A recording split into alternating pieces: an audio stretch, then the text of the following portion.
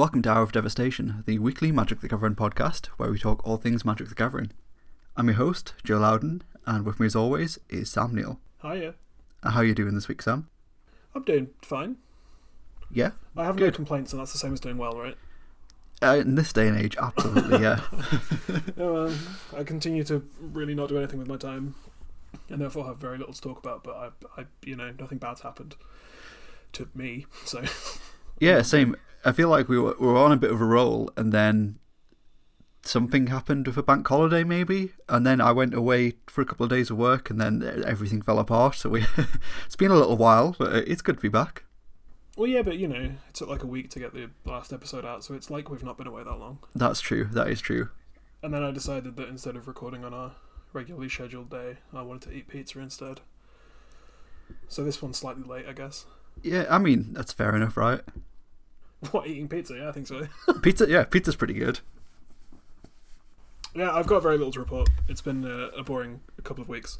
You haven't been winning any more big team modern events? No, I've not played any Magic with any stakes, really. I went 3-1 at F&M. That's cool. Which was, it's fine. I mean, considering that's not something that, really have been able to do regularly over the past couple of years, that's pretty good. Yeah. Well, I mean, one of them was a bye, so that kind of sucks. But yeah, I played Belcher. Had a good time. Didn't really have to play any of the hard part of the deck, because either my opponent just had mono counter spells, or they just died to a turn 3 Belcher. Nice. But yeah, it was fun. Playing Magic is really good, turns out. Continues to be great. Ran a couple of pre-releases, which were, I don't know if it's just us, but really poorly attended. Like, they were fired, but like for the Friday, the F&M one, we had 7 people. And for the Saturday one, we had 11 people. Which, considering we had like 42 people over 2 days for the Kamigawa pre-release, is pretty bad. Yeah, I mean, if that's just I think the set, or if it's us, or... I think the set probably has a lot to do with it. Like, if you're comparing it to Kamigawa specifically, I think like everybody was hyped for Kamigawa. It was one of the coolest sets that they've ever done in Magic, I think, for like a whole load of different reasons. So I think this one was always going to be on the downturn a little bit coming off that, but yeah, I haven't heard of anything too drastic up here in terms of attendance either way. So I think this is probably just like a normal set in current times, really. Yeah, I mean this was on par with like the last pre-releases pre-Kamigawa, but that was kind of still during the peak of COVID, which I guess we're still technically in one now. Yep, more cases than ever. Yeah, but there are no restrictions whatsoever now. So yeah, it was about the same amount of people we had for like the Innistrad ones.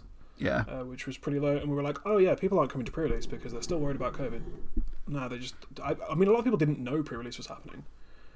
I was told on the Tuesday that I was running a Saturday pre-release. I was like, oh, okay, I guess I'll do that then.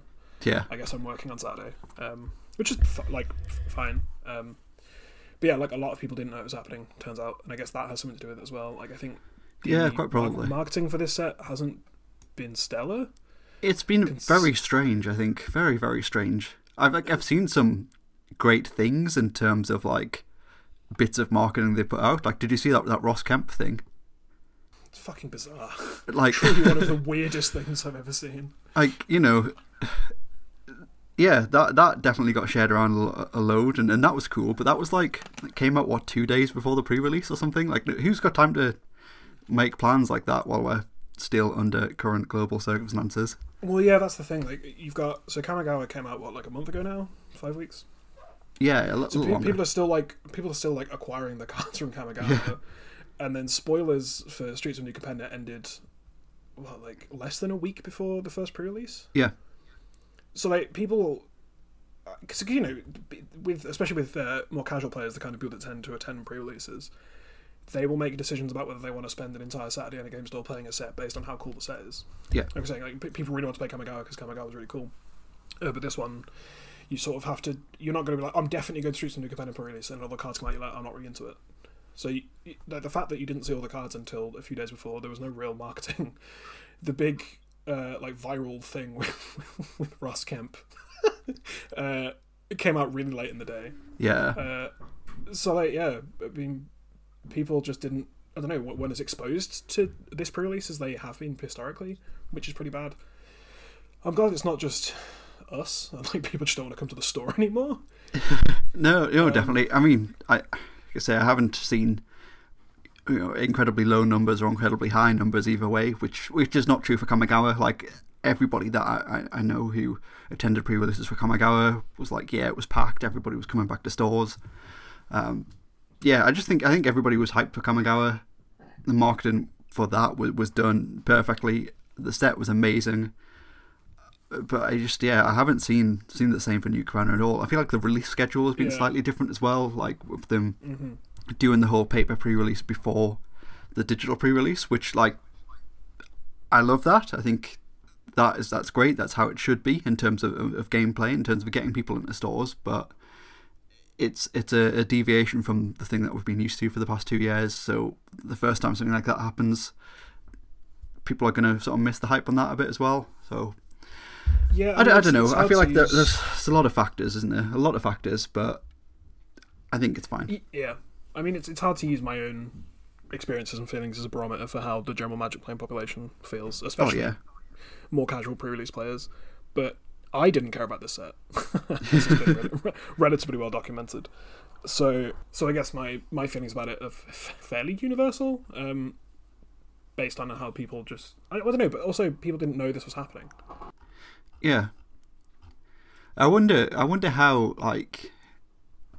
I wonder if there's like a regional difference for pre-releases as well. Obviously, this set is very America themed, I want to say. Like, it's Prohibition America. Yeah. That's the theme, the styling of the set. So I wonder if people were like a lot more hyped about this set in America than they were in other places. Maybe. I mean, I still think it's a fucking bizarre thing to choose to... truly bizarre. Like, truly bizarre, but, you know... Maybe era United States. Yeah. Maybe it means that, this is just one step closer to a Wild West plane, and that would be pretty good. Yeah, but everyone would love that. Yeah. That would be so good. I don't know, I think maybe this isn't just isn't a lot of people's cup of tea. And, yeah. Like, I mean, we've seen, like, our pre-orders for Seal product have been extremely low. And I don't think that's us, because, like, not to toot our own horn, but, like, we've been doing pretty alright recently. Yeah. Like, the last month or so, just, like, singles and Seal products generally have been quite good. F&M attendance has been up. Again, like, COVID and paper play being actually a thing now have a lot to do with that. But, like, this was kind of a surprise that Seal product wasn't really selling, boost boxes weren't really selling. Commander deck pre-orders have been really low. People, because we still ship out pre-release packs to people. Yeah, definitely. I was thinking, like, even in, like, current cost of living crisis that we have going on as well, like, what, 25 quid to go through a pre-release and spend most of the day hanging out with friends and having fun. Like, that's not too bad, really. It's not too bad. Yeah, I mean, to be fair, we haven't really noticed a drop in sales because of cost of living going up. I think people are being financially responsible or not, but we haven't really noticed it because the kind of people that have money to spend on Magic are generally relatively comfortable. So if there's a cost of living crisis, they're probably not the hardest hit. Yeah, definitely. I think it was one of those things that historically, like, tabletop games have always done well during recessions and times of hardship because they have that replayability factor. They have that longevity. You can go out, you can spend 30 quid. And that's your full day's entertainment for you and a bunch of friends. Like, that's cool. It's not the biggest hit to the wallet for most people. Yeah, well, that's the thing. So I don't really know what it's a combination of factors, I guess. But I'm genuinely getting the impression that people just really aren't into Streets of New Commander, which is vindicating for me because I fucking hate it. I mean, I haven't, because I've officially put down Commander as a format. I have no Commander decks. I stopped consuming any kind of Commander content. Haven't played a game of Commander this year, I want to say. Sure, why not? I haven't looked at the set, really. Like, I've seen I've seen the things that people are tweeting about. So I've seen all the fucking ridiculous discourse on Bootlegger Stash. I've seen a couple of the cool art pieces. I've seen Ob Nixilis because it's a good card. I've seen the thing that goes infinite with Devoted Druid. Hell yeah. We'll get to that. Yeah, I've seen Vivian because she does a combo, and I've seen Urabrask because it's Urabrask. But basically, I've not seen any of the set, even though I ran a pre-release. And the problem with that is that everyone was too busy going to Time Yeah. to show me any of the cards they'd opened. I Which think is we're a just genuine concern for this limited format. It turns out a lot of people don't maybe. going to Time. We had a round finish 1-0. Wow. And quite a few draws, and just generally like going long anyway. So that's the problem. But yeah, I've barely seen the set, so I'm looking forward to seeing these cards for the first time right now. I think really we're, as far as this set goes, we're just not the target audience. Like, we are neither American nor furries, so there's not a lot in it for us. I mean, I'm sympathetic to the furries. Yeah, They're fine. They all seem like reasonable people. uh, I mean, most of No those comments. I've interacted with, but then again, like most of the furries I've interacted with tend to be leftists and people with reasonable opinions. Like, I haven't interacted with the general furry community. It's people I happen to know who happen to be furries. But also, yeah, I'm not a furry, and seeing a fucking fox in a fedora does nothing for me. So, oh, but for some people, no one turned up to pre-release in a fedora or in a waistcoat or a monocle or a fursuit.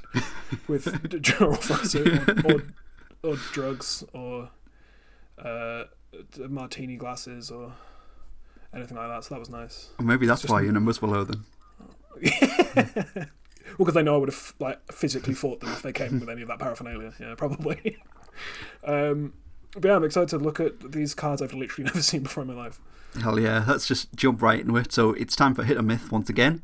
It's time it's Streets of New Capenna edition. There's like a million different mythics in this set once again. Some of them have got 4 treatments. Who knows why? But I think we start from the start. We have All-Seeing Arbiter. It's 4 blue for a creature avatar. It's a 5/4. Has flying, and whenever All-Seeing Arbiter enters the battlefield or attacks, draw 2 cards, then discard a card. Whenever you discard a card, target creature an opponent controls get -X/-0 until your next turn, where X is the number of different mana values among cards in your graveyard. Discard a card, target creature an opponent control. Oh, okay. So when you discard the first card, it gets... Well, assuming you haven't filled your graveyard, it gets -1, -0.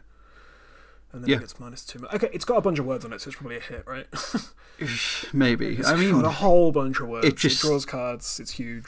I think that's the problem. Like, every single card in the set has like half a novel's worth of text on it.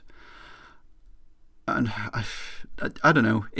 To me, it just looks like it's a 6 mana 5/4 with flying. That, I guess, when it attacks, draws 2 cards and discards a card. That's pretty good. That's pretty good, actually. And then interacts with your opponent stuff as well, like handball stuff. And it's whenever you discard a card, not just discard a card to that ability. I mean, -X/-0 is nothing, though, isn't it? Sure, I guess. I don't know. This looks like an intro pack rare to me. it's very it's like a Planeswalker deck mythic. Yeah, it feels relatively mythic to me. What about this is Mobster?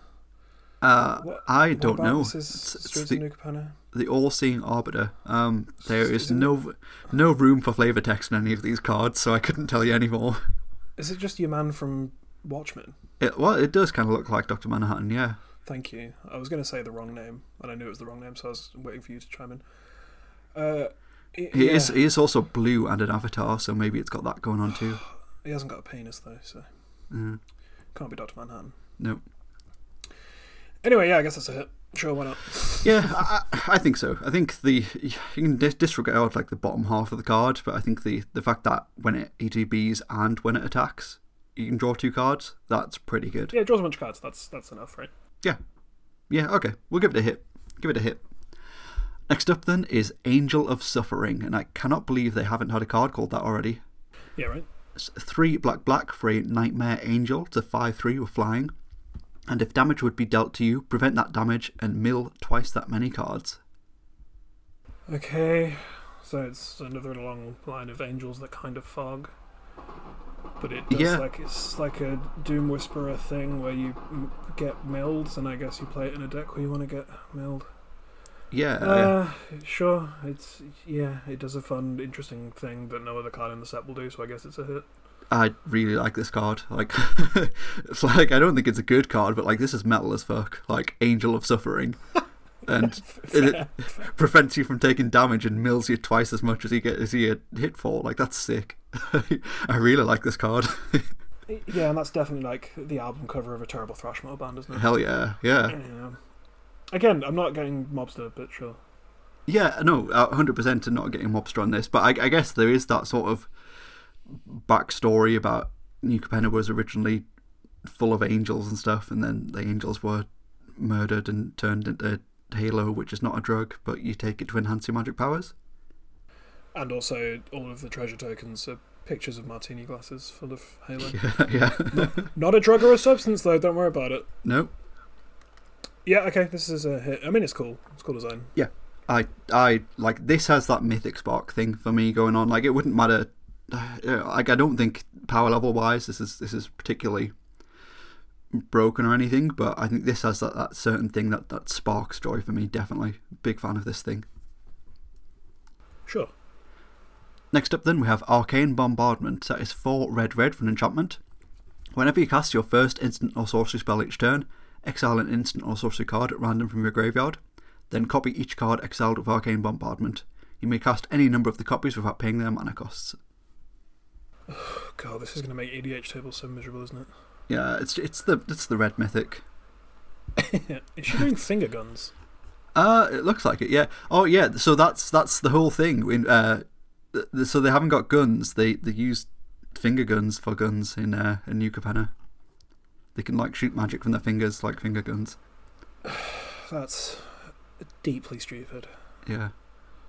I mean, I get not depicting guns, but do we need to reference guns and do finger gun shooting magic spells? Jesus Christ. Okay. Yeah, I mean, it does a bunch of things and casts a bunch of spells for free and does it at random. This kind of feels like a rare we've seen before, like Mirror March. Yeah. Doing a bunch of copies on an enchantment that does nothing. Double Vision, it kind of gives me that vibe. Haphazard Bombardment kind of gives me that vibe. I don't really know why it's a mythic, but it's like a Eye of the Storm, Knowledge Pool, whatever the fucking I guess red enchantment is. Yeah, I guess it's a mythic because I mean I assume for limited reasons because it gets better every time, like every turn it's in play. Yeah, but also you're casting a 6-mana enchantment that doesn't do anything. So yeah, like they are usually my jam, like 100%. But this one just isn't doing it for me at all. Like compare 1000 Year Storm to this. Like 1000 Year Storm feels so much cooler to me. Yeah, right. And like, yeah, because you have to set it up. Like there have to be things in your graveyard to trigger this. So like, it's not just I cast a 6-mana enchantment, then I cast an opt and it gets better. Yeah. It's cast a 6-mana enchantment and have some reasonable instant sorceries in my graveyard that I'd like to copy. And yeah, I don't like this card. Yeah, it feels kind of like a myth to me, but I understand why it's a mythic. Yeah, I think so. I think I'm gonna give it a myth. I think it's one of those cards that has potential to just do really stupid things in the right scenario. Like the ceiling is incredibly high on this card, but the floor is so incredibly low that I just don't think this is. I don't think this is a good card at all. Just does not feel good. That is like an accurate assessment of this card. It's not very good. It's not feel good at any rarity, really. Like, yeah, I'm saying this. It's random, and then it doesn't actually. This is a big myth. When you do it, yeah. Big myth. Great. Good old red mythics. Next up then we have Body Launderer. That is 2 black for an Ogre Rogue. It's a 3/3, has Death Touch, and whenever another non-token creature you control dies, Body Launderer connives. When Body Launderer dies, return another target non-rogue creature card with equal or lesser power from your graveyard to the battlefield. Connives is loot, and then put a counter on it, right? Yeah, Connives is loot, and then put a counter on it if you discard a non-land card. Okay, So it's when a non-token creature, it says non-token because that's how things are worded these days. You draw a card, and then you put things into the graveyard for then it to become that when it dies. Yeah, essentially, yeah. That's kind of cool, and I like the flavour of that. Body Launderer, right? Like it. Yeah, I just love the name. Yeah, it's turning a corpse into a different corpse, right? Like yeah, faking who the cadaver is. Yeah. And that really works with the flavour of what the card does. Sure. I mean, yeah, it does enough things that's probably... Like, repeated connive is probably good enough to be mythic, right? Yeah, quite probably. Like, quite probably. Repeated card selection, and then it does something else when it dies. It's pretty sweet. Reanimate something. Yeah, I okay. mean... It's a hit for me. It doesn't the name alone would do it for me, to be honest. Like, Body Launderer. Sure. It's so sick. Like, it is very cool. It sounds like a doom metal band or something. Like, yeah. Yeah. Big fan. Yep. Big fan of this thing. We'll probably never play it ever anywhere, but yeah, it's a hit. I love it.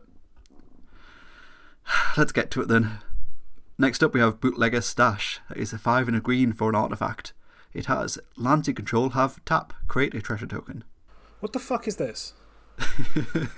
What is this card? Yeah. Why does this exist? I mean, we know why it exists. The three letters. EDH, that's why it exists. Yeah, so I understand that it's green because it cares about lands, so basically everything that cares about lands has to be green. But why are green things making treasure? Yeah, I don't know. Why are we repeatedly making treasure so you just get to double your mana every turn? So you get to continually hold up... Like, we're talking about exclusively in EDH context, right? Yeah. Like, there's no way this is playable anywhere else.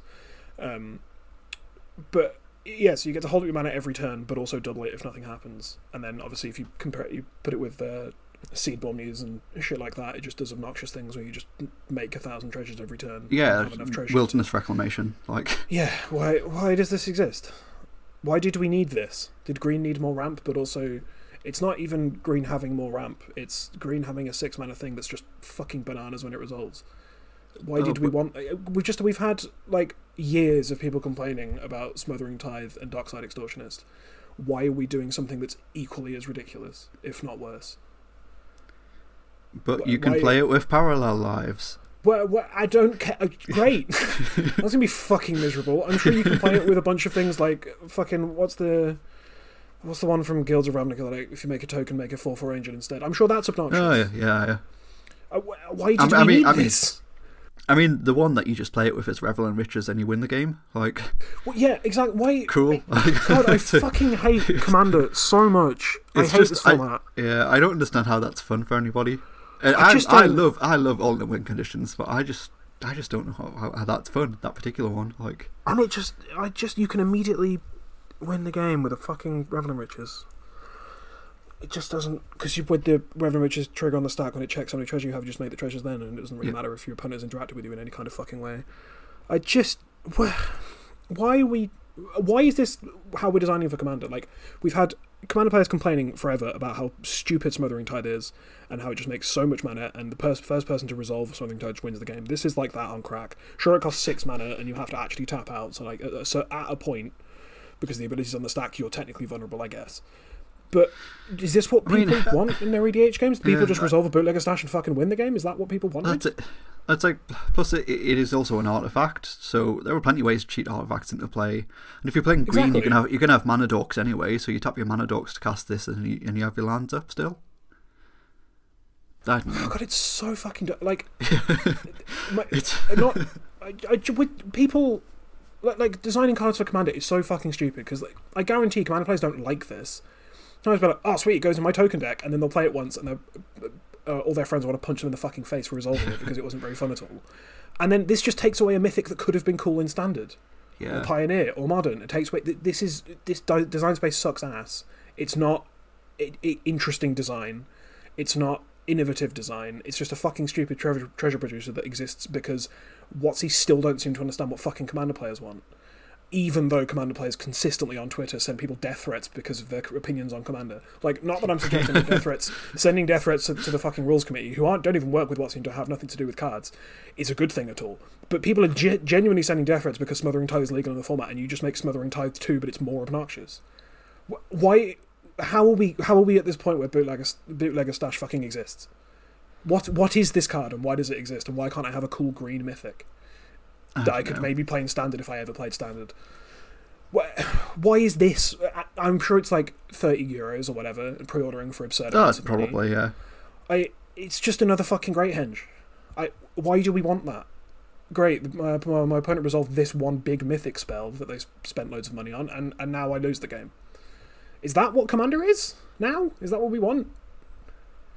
Certainly not what we want, but I mean, Fucking there has to be a large enough amount of people like want stuff like this and chase stuff. Open packs to chase stuff like this to like justify this design. Yeah, I just don't get what we're doing. Like, designing cards for Commander is so bad for the game. It's horrible for the rest of the game. It's horrible for Commander. I mean, I guess it's kind of good for me as an employee of an LGS, because as soon as I open a bootlegger stash, it's going to be sold for too much money. Yeah. But this will be worth money forever, because the Great Henge started at 25 quid and has only gone up, so I guess that's kind of good for me, because I sell Magic cards for a living, but it fucking sucks. Like, I'll fucking take an Arcane Bombardment over this any day of the week. I'd much rather, like a fucking terrible, useless card that is kind of cool and has an interesting design. That's it. It's like the one time that player gets to go off with the Arcane Bombardment, it'll be a memorable time. Everybody will remember it and have a decent story about it. With the bootlegger stash, everybody's just going to groan. It's just fucking every time. Yeah. CDH is no longer this format of ingenuity and shit cards that you put together and it's really cool and you get to play what you want. You're just like, I guess I better put bootlegger stash in every green deck I own, because it's literally incorrect to do anything else. Yeah. And when that stuff like Cyclonic Rift, and Cyclonic Rift is in every blue deck, sure, because it's a board wipe, so it has a place, right? Yeah. This is just going in every green deck and doesn't do anything with the deck, and it just is a win condition. Or gets you fucking murdered in the car park after your F&M night. I don't get it. It's fucking stupid. I hate it. I mean, it's a hit, because this couldn't be any other fucking rarity, but Jesus Christ, I hate it. Yeah. Yeah. Sorry, that's been pent up in me. This is one of the cards I know. Imagine if I'd just seen this for the first time right now. Like I had with Body Launderer. Yeah, this episode would be 3 hours long as I just guffaw. Fucking hell. Anyway, I think you hit all the beats there, definitely. I hit something. Next up, then, we have Elspeth Resplendent. 5 mana, so 3 white for a 5 loyalty legendary planeswalker Elspeth. She has +1, choose up to 1 target creature, put a +1/+1 counter, and a counter from among Flying, First Strike, Lifelink, or Vigilance on it. -3, look at the top 7 cards of your library. You may put a permanent card with mana value 3 or less from among them on the battlefield with a shield counter on it. Put the rest on the bottom of your library in a random order. And -7, create 5 3/3 white angel creature tokens with flying. Which seems kind of really crap.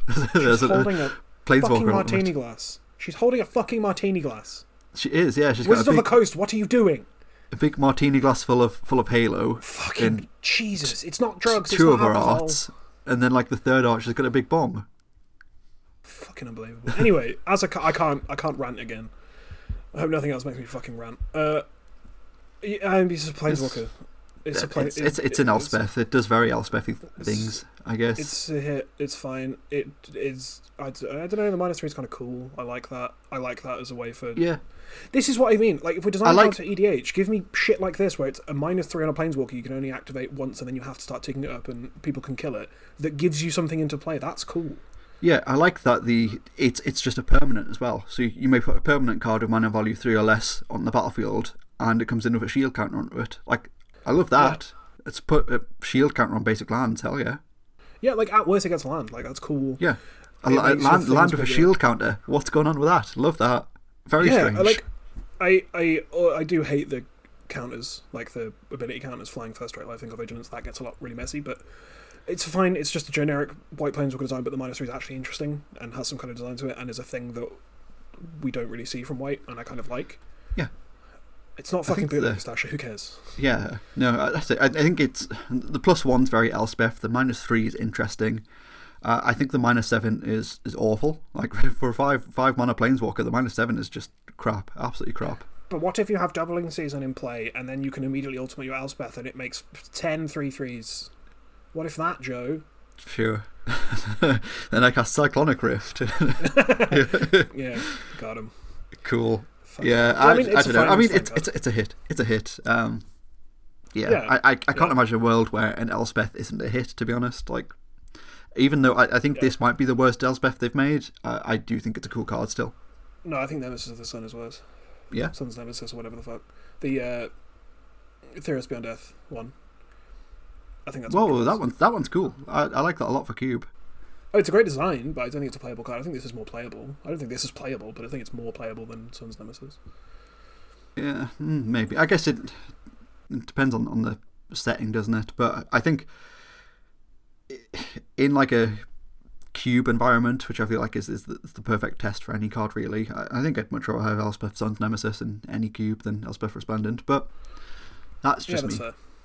At least, like, I think it's at least like every other Elspeth like makes a creature. Like, sure, the -3 will sometimes put a body on the battlefield, but this doesn't do anything till you get to the -7. Yeah, that's very true. I guess it's easy hit, every other Elspeth makes creatures, doesn't it? Yeah, literally makes creature tokens. Yeah, but this one doesn't. It's the only one that. The only one. Yeah, this one does as its ultimate. Oh, I guess, yeah. Not really to be making 1/1 soldiers or whatever. Yeah.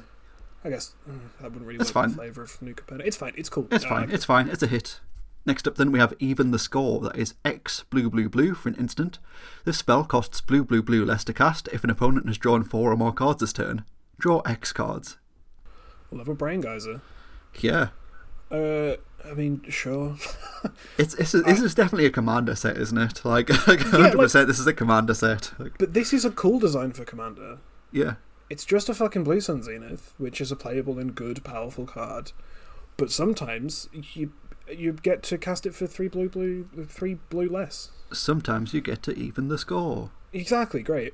This is fine. This could probably be a rare. This could easily be a rare. Yeah. I don't think. Like, outside of your opponent also having an even the score, I don't really know how people are drawing 4 or more cards in a game limited. No. Or any format outside of Commander, but nope. It's a cool design. I like it as a design. I like the name. But yeah, it could easily be a rare. Yeah, I fully agree with that. I'm going to give this a myth just based on that alone. Like, again, you look at like the floor and ceiling. Like, yeah, sure. Like, if your opponent's going wild and they're drawing like their whole deck, then yeah, sure, you can draw a load of cards in one turn in a game of VDH, but like a lot of the times this is just going to be 4 mana, draw 1, and that's not very good. Yeah. I think this is a myth, definitely. Yeah. It's a cool card though. Yeah, same. Agreed. Next up, then, we have Falco Sparrow Pact Weaver. I hate Jesus that name. Christ, there's so many words on it. Falco Sparrow. Did you know that he's a bird demon? Falco Sparrow.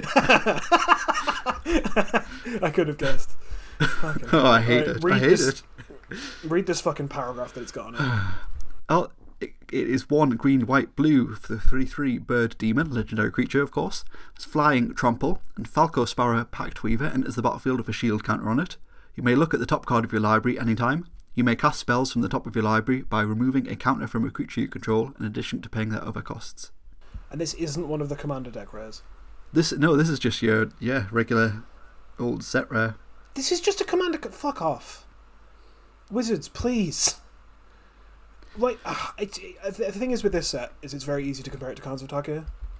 Yeah, that's literally what I was about to do there, was just open the the Mythic spoiler page for Khans of Tarkir and have a look at the legendary Mythics in Khans and be like, right. Compare this to Anafenza the Foremost. Yeah. Which was very clearly a constructed 60-card like Zergo, designed card. Yeah, exactly. Like, Anafenza is, when it attacks, make your things bigger, and oops, your opponents get rest in peace for some reason. Yeah. But that was a cool design that saw a lot of playing Standard. This just has so many words on it. No one's going to play this card in Standard, and it's a commander card for your counters deck. Why are we doing this? I don't know. Please, we're coming off of Kamigawa, the Kamigawa Ninja Dynasty, which is probably one of my favourite sets ever. Extremely cool card designs, extremely cool flavour and setting, just some great bangers for multiple formats, but nothing too powerful. Like, the most powerful card we got is probably the Wandering Emperor. And that's just a perfect, fairly designed card. Wandering Emperor, which is a super sweet card, or like Beseiju, like all of the cool cards that we got were like interesting, like toolboxy cards. Yeah, Loved and it. now we're Absolutely loved it. now we're just like big mythic 3-color legend. Does big color 3-color mythic legend build a commander deck around me? Things. I hope you like reading. Fucking Jesus Christ! How is this not the commander deck rare? Are they all like this? Yeah, they're all like this. Oh my god! Why? Oh god! It's called Falco and he's a fucking bird. Shut up. Falco Sparrow. Jesus Christ! Yeah, I was mean, right to be fucking angry about the set, wasn't I? yeah, maybe. I feel like it has to be a hit because, you know, it's a novella worth Jesus of text. Christ! Yeah. Novella with a text on there. The 4-mana 3/3 flying trampler. You can read what it does to me like 5 times, and I won't be able to tell you what it does. So I won't remember all of that. I was so thankful when. I mean, I wasn't. I fucking hate the fact that we get commanded decks with every set now. But I was so grateful for that because I was like, great, we can put all the stupid, wacky commander designs that are kind of boring and we can ruin the format of commander in its own product. And standard cards can go back to being for constructed purposes and for limited purposes. Yeah. And they just do it anyway. And this set has a full commander release. Like, the Streets of New-Capenna commander decks are the Commander 2022 decks. So you're like full souped up commander decks, 5 of them, 1 for each fucking colour, for each gang or family or whatever, and we're still putting these mythics in the set. Yeah. Do they really need to sell booster packs that badly? Is that what I we're wonder doing? what like if the whole commander if the whole commander product line had been around the same time as Tarkir, I wonder what designs we would have got there. But we just like, oh god, Sidisi. Sidisi was a cool design because you could build a commander deck around it, but obviously it was extremely good in standard. It was one of the best decks in standard the entire time it existed, pretty much. Well, along with Whip of Erebos, but like that's how you do. This is just like if it has a counter on it and you're meant to play counter tribal. No one's playing counter tribal in standard. We're playing efficient creatures and efficient removal spells. We're not playing fucking 4-mana mythic cares about shield counters. Yeah. Play a bunch of shield counter cards. You can't have thought shield counters were genuinely going to be a thing that mattered in your. I'm really looking forward to being proven wrong when someone builds a stupid standard deck with this. But like, come the fuck on. Yeah. Come on. You may look at the top card of your library at any time. It says Sensei's Divine on top to me. Jesus Christ. Anyway, let's move on before I pop a blood. Next up then, we have Halo Fountain. That is 2 and a white for an artifact. Pay white, tap it, untap a tapped creature you control, create a 1/1 green and white citizen creature token. 2 white, tap it, untap 2 tapped creatures you control, draw a card. Or 5 white, tap it, untap 15 tapped creatures you control, you win the game. Yeah, alright. Whatever. Yeah. Fine. It has a lot of words on it. It's probably a hit. Yeah, it says you win the game, sure, I'll give it a hit, but like, I don't understand the flavour of this. Like, why are we untapping tapped creatures we control at the Halo Fountain? Yeah, and it's not like a mechanic in the set. It's not like Inspired or anything that cares about creatures being tapped and then becoming untapped, so I guess the only way you do it is by attacking or crowing, I guess. Maybe, yeah, untap a creature and pay 1 to create a green and white citizen. I don't know. It's a mono white card that creates a green card. Like that's interesting at least. Yours and my definition of interesting are very different. Sure. Yeah, I don't know. It does a bunch of things. This is a much less egregious design than any of the cards I've shouted about so far. So yeah, it's just a big mythic that does a thing. It's fine. Yeah, in terms of like the monocolored design for Commander cycle, how do you feel that this ranks? This is like Commander designs of old. Yeah, like this more evokes like a design for Daughter Nothingness kind of thing. Yeah, like this more evokes like a design for casuals. Yeah. Like, oh yeah, I got to do the thing. I attacked with my 15 citizens and then I untapped them and won the game. Yeah. That's it's not busted. It requires actual work. You actually have to invest in that for it to happen. That you have to have at the very least 15 creatures that attack that don't die in combat and 5 mana and this can go in my Convoke tribal deck. Yeah, exactly. Like there's cool stuff to do with that. Yeah. So this seems more like it's designed for kitchen table players, which is cool. But yeah, I hate it much less than I hate the other fucking bootlegger stash. Yeah. Fucking bootlegger stash. Jesus Christ.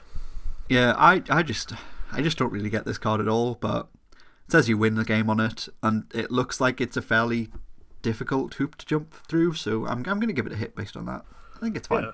Yeah. And of course, anything that is going to be played in limited, like if it says win the game on it, you've got to put that in Mythic. Oh yeah, even if it's near impossible to do. Yeah, easy hit then. Easy hit. Next up then is Jetmir, Nexus of Revels. That is 1 red, green, white for a cat demon. It's a 5/4 and has creatures you control get +1/+0 and have vigilance as long as you control 3 or more creatures. Creatures you control also get +1/+0 and have trample as long as you control 6 or more creatures. And creatures you control also get +1/+0 and have double strike as long as you can control 9 or more creatures. There's a lot going on there. He's holding a fucking martini glass as well. What are we doing? This is numbers tribal. This is a commander. Oh god. I'm so tired. I'm so tired. Great, didn't want to build any of the commanders that we fucking gave you on a silver platter, trying to dilute the format with bullshit. Here's one that you can open from a booster pack and build around. Why? Yeah. Why is this where we are? There's a lot going on, isn't there? Fuck I mean, off. like at least like they're kind of like the token colours anyway, so at least it's a token tribal commander, but there's quite a few of those already, right? Yeah. God, I hate it. I hate these designs. I don't know, they make them shitloads of money, so I don't, Yeah. who cares? The only Magic content that makes any kind of money or traction these days is fucking Commander content, so you've got to keep pumping that shit out so there's stuff to talk about every 2 days. Yeah. You've got to keep the fucking Commander quarters fed with his bullshit takes, so I guess this is what we're doing now. You do a new Commander deck every 4 minutes for your ravenous followers who all play Commander, because that's the only way to play Magic now. That's where we are. How is this not the Commander deck rare? What are we doing? Why are we putting this in standard sets? Why don't we get sick build around 3-color wedge set cool decks like we had with fucking Khans of Tarkir, where it was like I don't think Abzan was a good like, deck. Not an interesting design either. Like we compare them to like the Khans from Tarkir. Like Anafenza was obviously a very powerful good card. Narset Enlightened Master was like a scourge of commander tables for forever. Sidisi was a really cool, interesting design, saw as a playing standard. Zergo was a 5-mana 7/2 with haste that was like ridiculous at the time. And like Surak was cool, he punched bears. Exactly, Surak was cool, and was just like a fine finisher in a Temur deck that didn't actually get there ever. Yeah. But it like had actual ramifications for actual constructed play. Who the fuck is building this in standard? Yeah. Who wants a weird modular anthem? Yeah, for your creature that's deck? it. It's like I don't see this being a standard player at all, or player in any other like 1v1 format. And then surely there are much better like token commanders to design around anyway.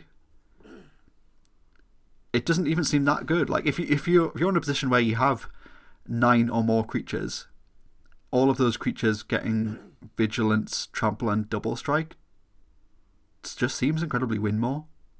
Yeah, I mean, I guess the thing is, like, Commander is how you play Magic now. You need the new players to discover Commander, so you need them to be slapped in the face with it every which way.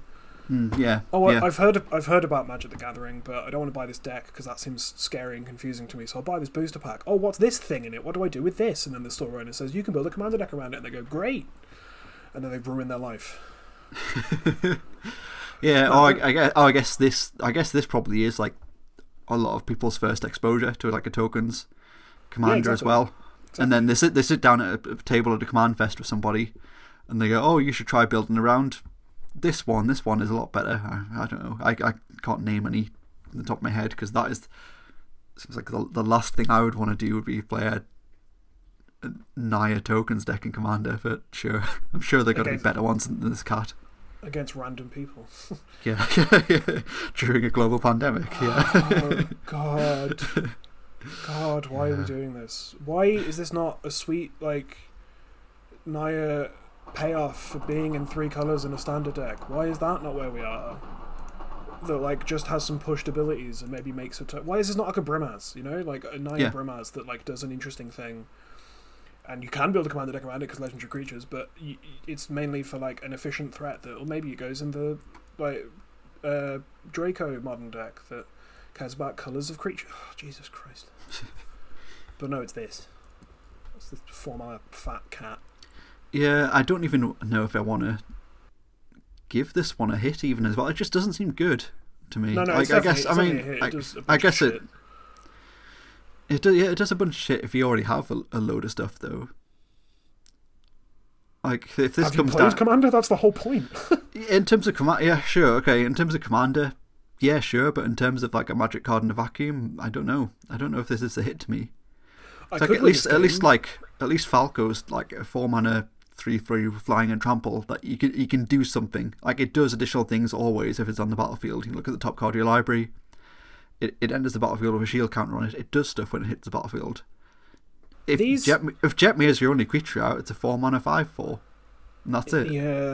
Yeah, that's true. I mean, I assume the rest of the fucking 3-color legends are all like this, but this does more stuff, has more words, and it is more appropriate for the leader of a commander deck than most of the fucking face commanders they've released for the commander decks. Yeah, that's true. Like, compare this to fucking Saskia. Yeah. This does more and is more exciting in inverted commas to build around than fucking Saskia. True. It's just why not make every legendary creature a Traxxas? Why we? Oh god. I'm gonna give this one a myth. I'm gonna give it a myth. I'm gonna give it a hit because it just does a bunch of shit. That's fair enough. Next up then, Lord Xander the Collector. Here we go. It is 4 blue, black, red for a Vampire Demon Noble. 7 mana. He's a 6/6. When Lord Xander the Collector enters the battlefield, target opponent discards half their cards in their hand, rounded down. Whenever Lord Xander attacks, defending player mills half their library, rounded down.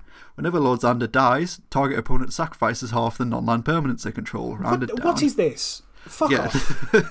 Shut up and fuck off. This is the easiest hit of the lot, I think. Like, what? This is the kind of thing that I want to see from a mythic that you play 7 mana for. This card is ridiculous. Why? This is... Why would we have commanders in the standard set? Why? Yeah. I think this one's potentially dangerous as well, specifically because it's a vampire. You can play this on turn 3 with Sorin Imperious Bloodlord in Pioneer. I mean, wouldn't be good enough for Modern, but maybe this will actually see Pioneer and Historic play. Great. I'm thrilled. And like, that sucks. Like, turn 3, discard half your hand. Cool. Yeah, it was pretty bad, and then it... Then it attacks and they have to mill half your library. Yeah, cool. And then it dies. And when it dies, boom, half your stuff gone.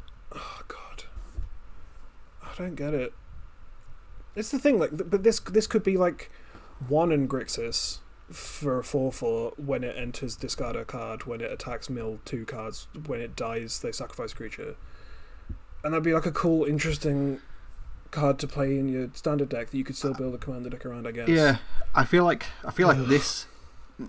this to me feels like a commander from the old series of commander, like the Mindseas deck era. Like this could have been a Mindseas, and everybody would have played like everybody would have played Lord Xander for years. Lord Xander would have been like the Grixis commander to play if it had been released back then.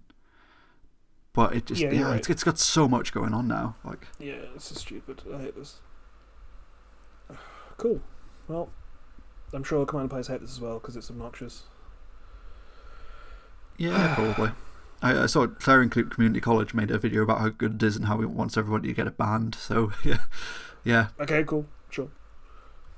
Great. That's how we're dealing with mythics these days. Yeah. The biggest content creator in the game immediately calls for a card to get banned in a format that's stupid. Yeah. I love Magic the Gathering. Man, I've been enjoying Magic so much recently. Like, it's definitely my favourite hobby. Like, it's all I want to do is play Magic, like, constantly. It's my favourite thing. And then I look at this, I'm like, oh god, what am I doing with my life? Yeah. I just don't know. This thing, I don't have to pay attention. Even as someone who works in an LGS, like, I don't have to care about this shit, which is kind of nice. This product may not be for you. But then your grand scheme make me look at this shit. And I start pissing blood. I don't... Oh, God. All right. Anyway, let's move on. Like, I know the next card's interesting, and I will hate it, so... Yeah, next up then is Luxior Giada's... I have no idea how you pronounce the name of this card.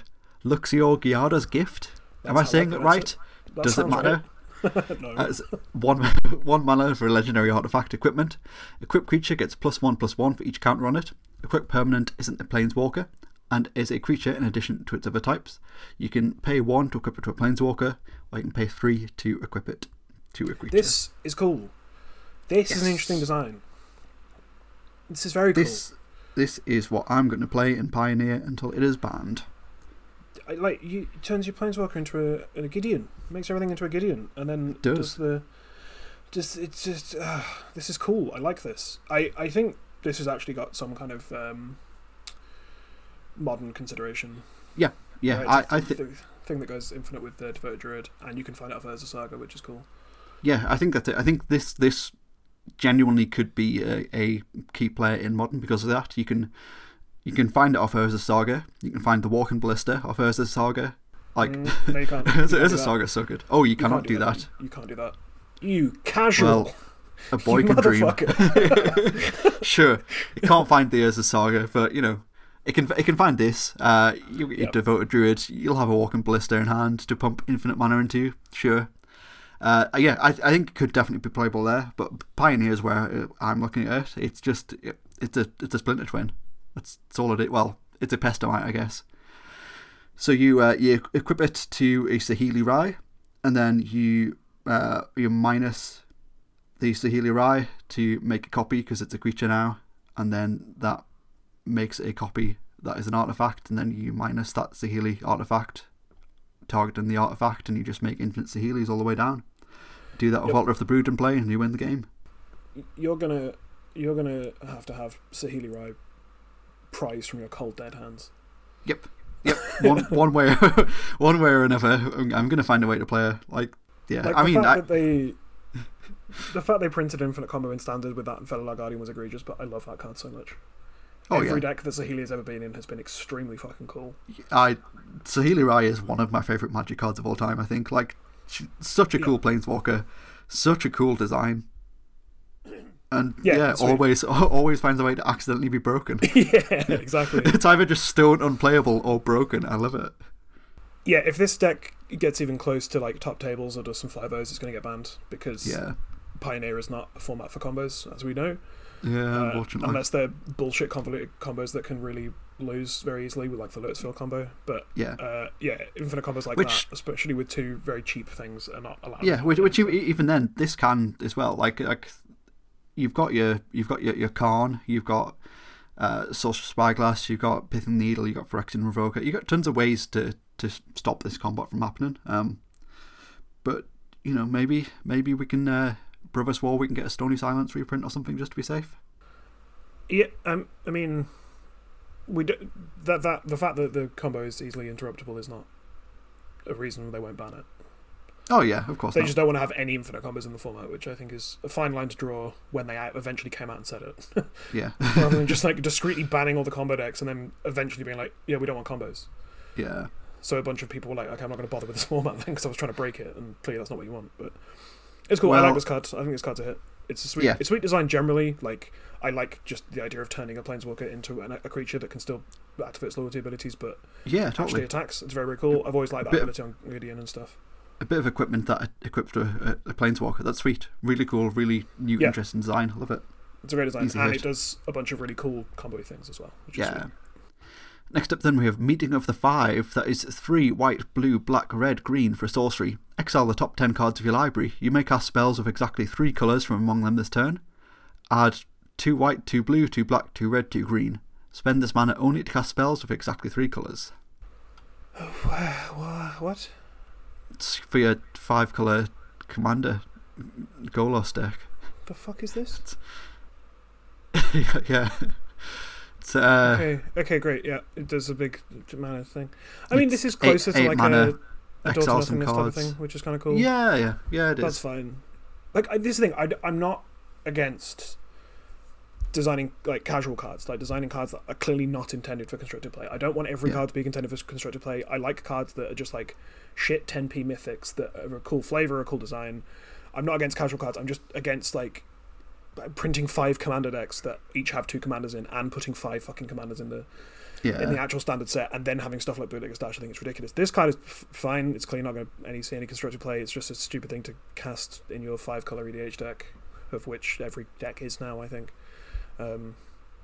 Yeah, it's fine. It does big splashy things. It's an apex of power. Yeah. With some different restrictions. I think that's cool.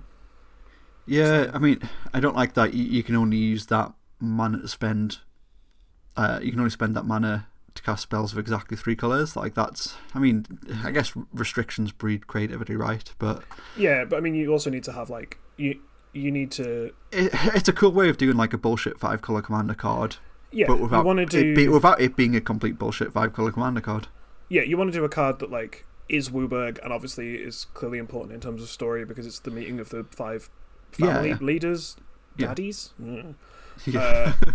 which I hadn't said that. And then, so you want it to be like the 5-colour thing that does things with 5 colours, and it's 3-colour sets, you have to do that. And if it was just add 10 mana, do whatever, that would be too good. So you need to add that little caveat of 3 colours, and then that kind of ends the flavour of the set, because they're all 3 colours. Card design. Yeah. It's a hit, it's fine, it does something stupid, it draws a bunch of cards. Sure. I'll agree with you, but a bit on the fence with this one. It's just a bigger Niv Mizzet Reborn. Yeah, I guess so. Niv Mizzet Reborn's so much better. But let's move on. Speaking of mythic daddies, we have Ob Nixilis the Adversary. It is 1 black-red for legendary planeswalker, Nixilis. It comes in with 3 loyalty and has casualty X. The copy isn't legendary and has starting loyalty X. As you cast a spell, you may sacrifice a creature with power X. When you do, copy the spell. The copy becomes a token. As +1, each opponent loses 2 life unless they discard a card. If they control a demon or devil, you gain 2 life. -2, create a 1/1 red devil creature token with when this creature dies, it deals 1 damage to any target. And -7, target player draws 7 cards and loses 7 life. Rotting Regisaur. Yeah, that was the the first mistake I made when I read this card was casualty X. Oh, it must make X amount of copies. Okay, God, so we just sack this with a Rotten Regisaur in play, and then we get to ultimate 7 times and win the game. No, that's not how this Magic card works at all. I still think it is very good though. Yeah, this is very much Pioneer playable. Yeah. People like it. Because I read this card, like, I read the text of the card before I read the mana cost, and assumed it cost like 5 mana. Cost 3. It's really good. Yep. Like, each opponent loses 2 life and discards a card? Each opponent loses 2 life unless they discard a card. Unless they discard a card, sure. Yeah. It's good. That's cool. And then it can also make a creature, and sure, the ultimate does things, and you can make 2 of them. It's good. I like this a lot. Yeah. It's a cool design. I hate his fucking pinstripe suit, but it's a cool design, and it's probably constructor playable in at least 2 formats. So yeah, definitely. I can imagine this is going to see a lot of standard play because it just seems like a great value card. 3 mana planeswalkers seem to be the sweet spot these days, definitely. So it'll probably be definitely playable in standard, and then I've seen people talk about seeing play in Pioneer as well, so probably see a bit of play there too. It's just cool. It's a cool card. Probably fine in Modern as well, I guess. Yeah, I'm sure somebody will find a way to do something with it, definitely. Stupid Jund or Red Black Rock piles. Yeah. Cool. Easy hit for me. Very easy hit. For sure. Next up we have Rafine Scheming Seer. That is white, blue, black for legendary creature Sphinx Demon. Has flying, ward 1, and whenever you attack, target attacking creature connives X, where X is the number of attacking creatures. Connive is draw X cards and discard X card, put a +1/+1 counter on that creature for each non-land card discarded that way, and it's a 1/4. This is the design I was looking for your big 3. Hell yeah. This is what I wanted. Fucking hell. It's just it's a thing that attacks and does this isn't a commander card. Yeah, this is Yana Fenza. Exactly, this is almost exactly like that same design space Yana Fenza. It's a 1/4 with flying and war, but it gets bigger. It draws, like, it has card selection tacked onto it, like power creep. Jesus Christ! Yeah. Like, it's very, very powerful and very, very push for a 3 mana card. But like, this is the kind of thing I wanted. Yeah. With like your 3 mana, three mana legendary design. Like, compare this to fucking Lord Xander, which is 7 mana. Yeah. Play a game of Commander. 7 mana, everyone gets miserable. Yeah. Yeah, this is 3 mana card selection. Make this thing huge, and it has ward 1, which is nice. It's a little bit protected, but it's still easy to kill. Yeah. This is the kind of thing, like, I don't know the standard metagame or how it's going to evolve with stuff, but like an Esper pile with this as one of your main creatures, it's pretty sweet. Yeah, definitely.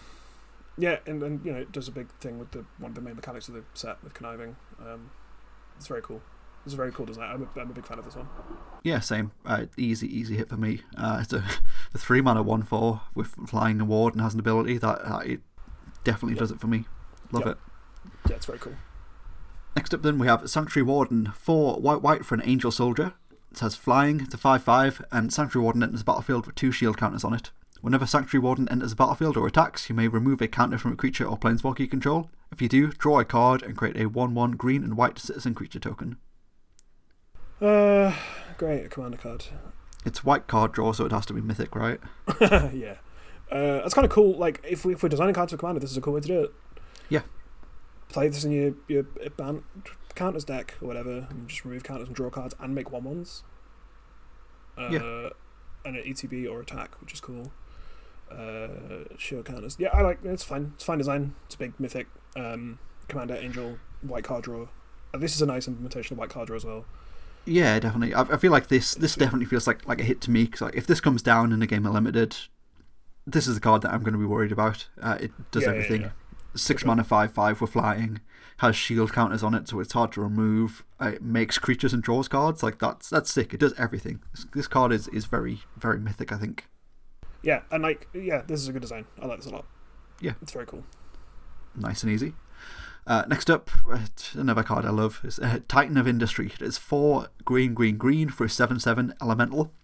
It has reach, trample, and when Titan of Industry enters the battlefield, choose 2, destroy target artifact or enchantment. Target player gains 5 life. Create a 4/4 green Rhino Warrior creature token, or put a shield counter on a creature you control. Fuck yeah. It's just a massive building come to life, smashing things. I love it. This card makes me so fucking happy. So like, I don't like Streets of New Capenna as a set, as a whatever. But if we're going to do like Depression era in United States of America, we're going to have big buildings and stuff. May put a stupid magic spin in it, which is the big skyscraper comes to life. Hell yeah. It's just like, it's so daft. It's such a silly design.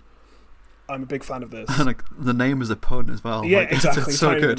Titan of Industry. Love it. Very, very good. I like this a lot. And it's just a big green fucking Elder Gargaroth, whatever. Yeah. ETBs do a stupid thing. People are probably going to try it in Amulet Titan for about 30 seconds and then realise it's not good enough. But it's cool. It's a really cool design in terms of flavour. I really love the alternate art version as well. Is lush, the art on that. It's not a big amalgamation of buildings with fists, so I don't like it. But the original, like the set art, is so good. It's so funny. It is, yeah. I think that's it. I think the set art looks quite comedic, and I do like that about it. But I think the alternate art just looks like something straight out of BioShock. It looks like a no, it does. Yeah, like some sort of like massive like mecha, but done like a BioShock style. It's fantastic. I kind of wish they'd lean more into that kind of vibe. Definitely. But yeah, this card's great. Obviously a hit. Big green, stupid, dumb mythic that does a thing with ETBs. And it's a fucking walking building with fists. I love it. Yeah. Next up then we have Urabrask Heretic Praetor. That is 3 red for a Phyrexian Praetor. It's a 4/4, has haste, and at the beginning of your upkeep, exile the top card of your library. You may play it this turn. At the beginning of each opponent's upkeep, the next time they would draw a card this turn, instead they exile the top card of their library. They may play it this turn. Cool. It's playing into the Praetor thing we've seen with Vorinclex and Jin-Gitaxias. Yeah. You get an extra thing. Your opponent, it's kind of trying to halve what they're doing, like their card draw, in that they can only do that turn. It's cool design. I like Urabrask. It's probably my favourite Praetor. It's the Praetor, so it has to be mythic, and it feels kind of mythic in design. And I like the design of it as well. I like the implementation of the Praetor theme we've seen recently onto a red card. Yeah, like worst case scenario, this is your your red mythic dragon, right? 5 mana 4/4 with haste. I mean, kinda, yeah. Yeah, like it'll do. Nice easy hit for me. I think maybe I don't know. I guess he doesn't fly, but maybe they could have given flying for this one. I mean, in the art, he was falling out of the sky, so yeah, could have been flying, right? I mean, Terror of the Skyclave has wings, but that doesn't fly apparently. So, whatever. Yeah. We're almost there. Next up then we have Vivien on the Hunt. That is 4 green for Planeswalker Vivien. She comes in with 4 loyalty. It's +2, you may sacrifice a creature. If you do, search your library for a creature card of mana value equal to 1, plus the sacrificed creature's mana value, put it on the battlefield and then shuffle. +1, mill 5 cards, then put any number of creature cards milled this way into your hand. And -1, create a 4/4 green Rhino Warrior creature token. This is a wild design. Yeah, I kind of love this though. This is really cool. Wild. 6 mana, you can just make 4 4/4s if you want over 4 turns. Mill 5 cards. I don't really get that in terms of Vivien's flavour. Like making a Rhino, obviously very Vivien. +2, we've seen her doing like a birthing pod style thing before. Yeah. I like that as a design. And yeah, the mill 5 cards I don't really get, but it's cool that it doesn't have, like, it's a 6 mana Planeswalker without an ultimate. Yeah, which I think is cool. She's going to stick around for a long time because it's a +2. Cheats for creatures. It's pretty sweet. Yeah, definitely. I mean, we've already seen sort of combos with a +2 ability as well, so like, yeah, it's cool. The card seems very good. Easy hit for me. Interesting card, and I guess I should probably see some amount of standard play, I can imagine. Just buy your Planebound accomplices. Oh wait, yeah. And finally, we come to Zeatora the Incinerator. That is 3 black, red, green for legendary creature Demon Dragon. It's a 6/6, has flying, and at the beginning of your end step, you may sacrifice another creature. When you do, Zeatora the Incinerator deals damage equal to that creature's power to any target, and you create 3 treasure tokens. They lost me in the last bit, didn't they? Yeah. They had to, didn't they? Yeah, I mean, it's a dragon, so sure, it makes treasure tokens. That's on point, right? Dragon's treasure. Yeah, I guess. I mean, yeah, it's cool. It repeatedly flings things. Yeah. They sack things and fling it. I guess that's going to be a commander deck. Why does it create 3 treasure tokens? Why are we just tacking that shit on? Stop it. Yeah, I guess it's it's a hit. It does a lot of stuff. Yeah, I think so. Yeah, it's kind of boring, but it does enough. Yeah, I think the abilities, like if you have something like a reasonable size like that ability is going to deal some damage. It's probably going to suck to play against Unlimited. 6 mana, 6/6 with flying. Yeah, I think it's just a hit for me. I think because the ability does require some additional components to make it very good, but yeah, I think it just steps over the line for me. I'll give it a hit. Yeah, sure. Why not? Cool. Oof. So that was the Mythics of Streets of New Capenna. What a wild set this is on many fronts. I don't know. I really don't know. I feel like there's nothing that I particularly like about this set, I think, which feels quite strange. Titan of Industry. Yeah, like Titan of Industry's cool. That one's funny. Good. Yeah. Yeah, I mean, I like the thing that goes infinite with Saheeli, obviously, but it's only because it goes infinite with Saheeli. That's going to be on your fucking gravestone. Yeah. I like the thing that goes infinite with Saheeli. Hell yeah. But yeah, I don't know. A very strange set. I think this will go down. It is one of those sets where, like, 5 years' time, I probably still won't know how I feel about this. Yeah. It's an interesting one for sure. Yeah, I hate the playing generally. Yeah, I think I do too. Hate's a strong word. It's not for me. I don't really like the design. I hope that it's going fucking gangbusters in America. Yeah. I hope people in the States. Pun intended. Gangbusters. I wasn't intended, but I'm just so funny. It happened by accident. Some of the commander designs I fucking hate. Some of the designs are very cool. I think even the score's cool. I think Halo Fountain's fine. I think the sword is cool. I think Titan of Industry is one of my favourite cards I've ever seen. I like the Italian Gala Greeter that makes a tap treasure token. Does it? Yeah. Well, Gala Greeter creates a tap treasure token when it ATBs. Or whenever a creature ATBs. Right. But sure. The Italian one taps in capital letters. Sure does. Yeah. Yeah, the set isn't for me. Yeah. There's some interesting designs. Stop trying to ruin Commander on purpose. Fuck me. It's just so much. Yeah. It's just so much. It is, isn't it? It's a lot. I think that's how I feel about this set, like, in general. It's just a lot. Maybe all of my like enthusiasm for Magic was just spent on Kamigawa. Maybe that's the problem. Kamigawa was so cool though. Like, but then we've got Dominaria United and Brothers War, so like those are clearly going to be excellent. I'm very excited. Yeah, for I mean, yeah, they'll be interesting, definitely. Like I think we have plenty of good things ahead. Command Legends Baldur's Gate. Yeah, let's go. I'm so excited. This one just does nothing. I mean, like the charms, like most of the charms are cool. Like there's some sweet charms designs, seem playable like in Pioneer. Like they are like one or two cards that are like, okay, this is cool, this is fine. But I don't know. Yeah, I just don't like the playing. I think that's it. And like I was willing to give it a chance, and then the more I saw of the playing, I was just like, nah, it's not for me. Yeah, not for me. I like specifically like the aesthetic of the Riveteers, and that's it. Yeah, they're very cool. That's all that the plane's got going on. I did buy an extended art foil Jaxis. Yeah. Because she's cool.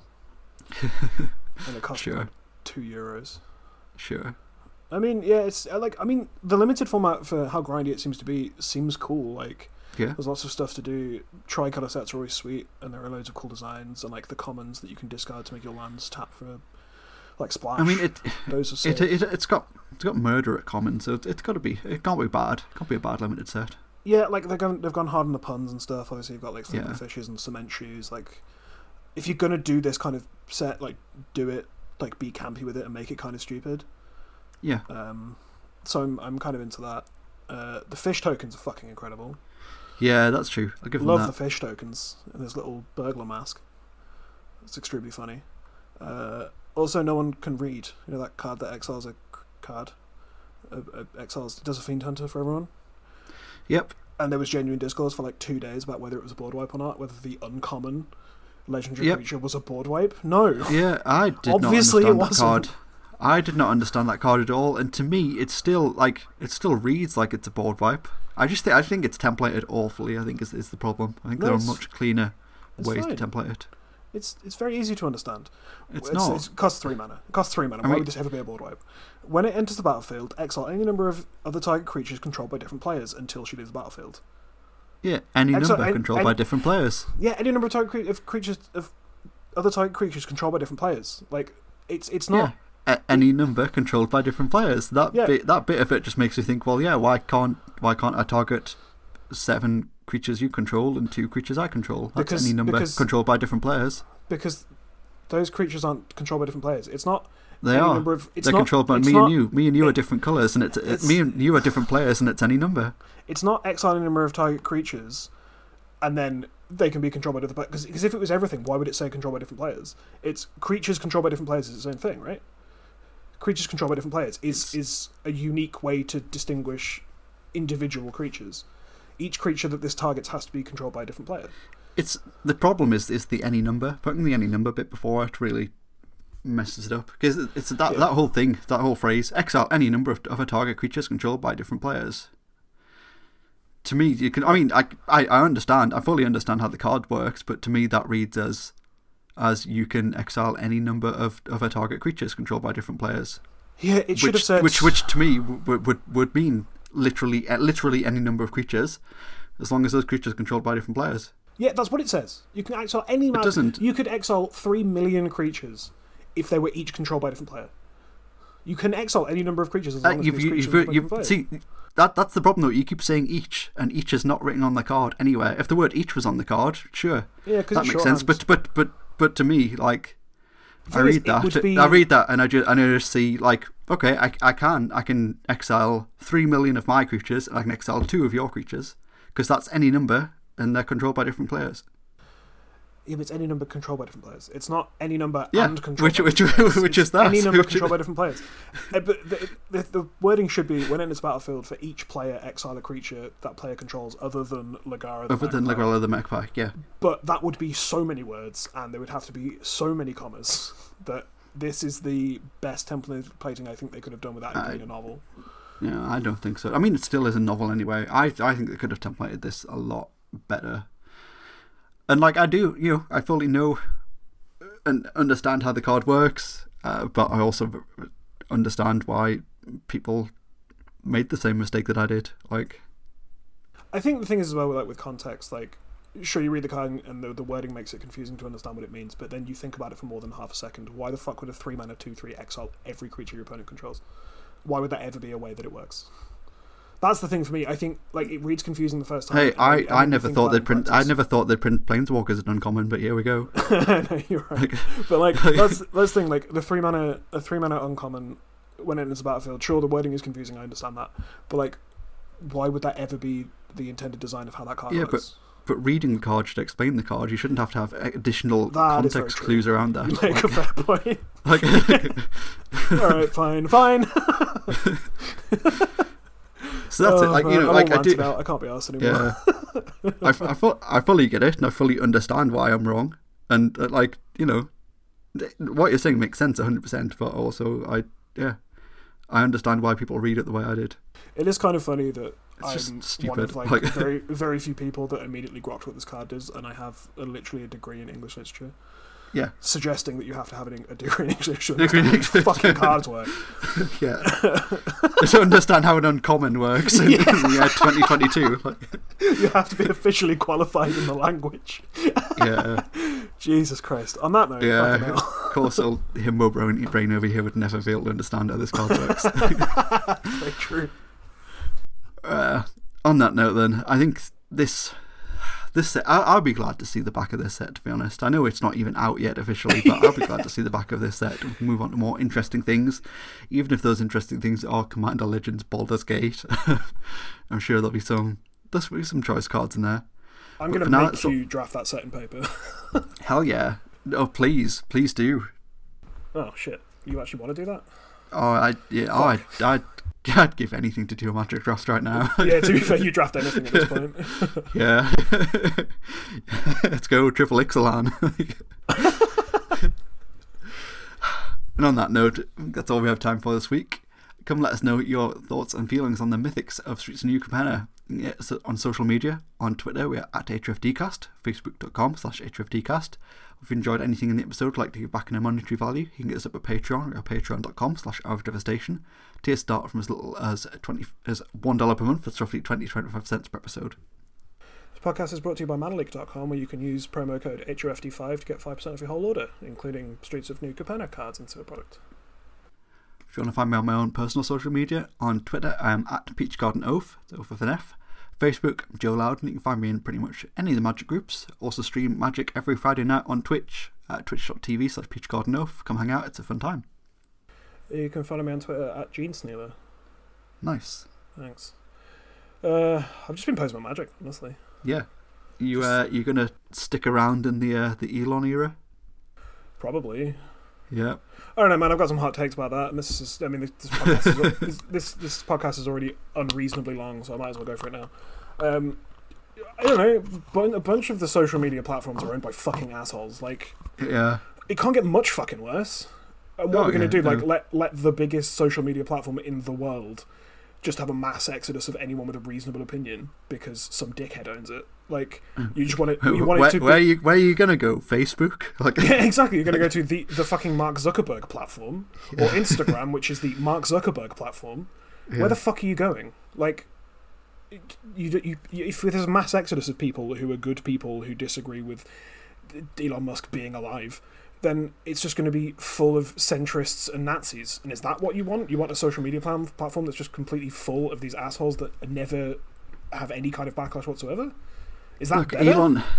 Elon said that he's going to get rid of the spam bots or die trying. So I for one welcome on you robot overlords.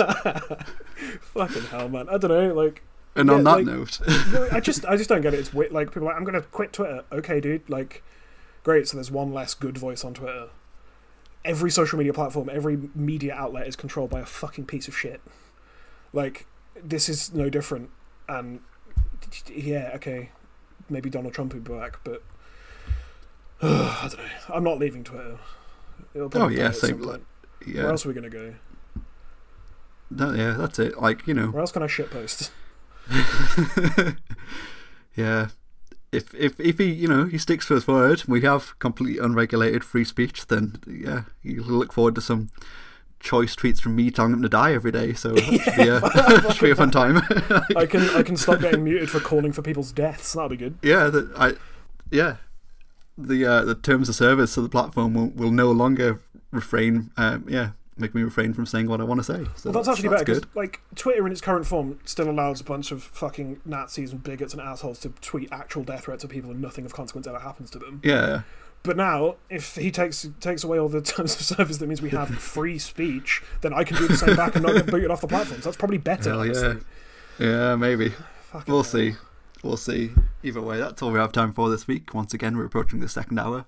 The God Pharaoh has returned. See you again next week on Our Devastation.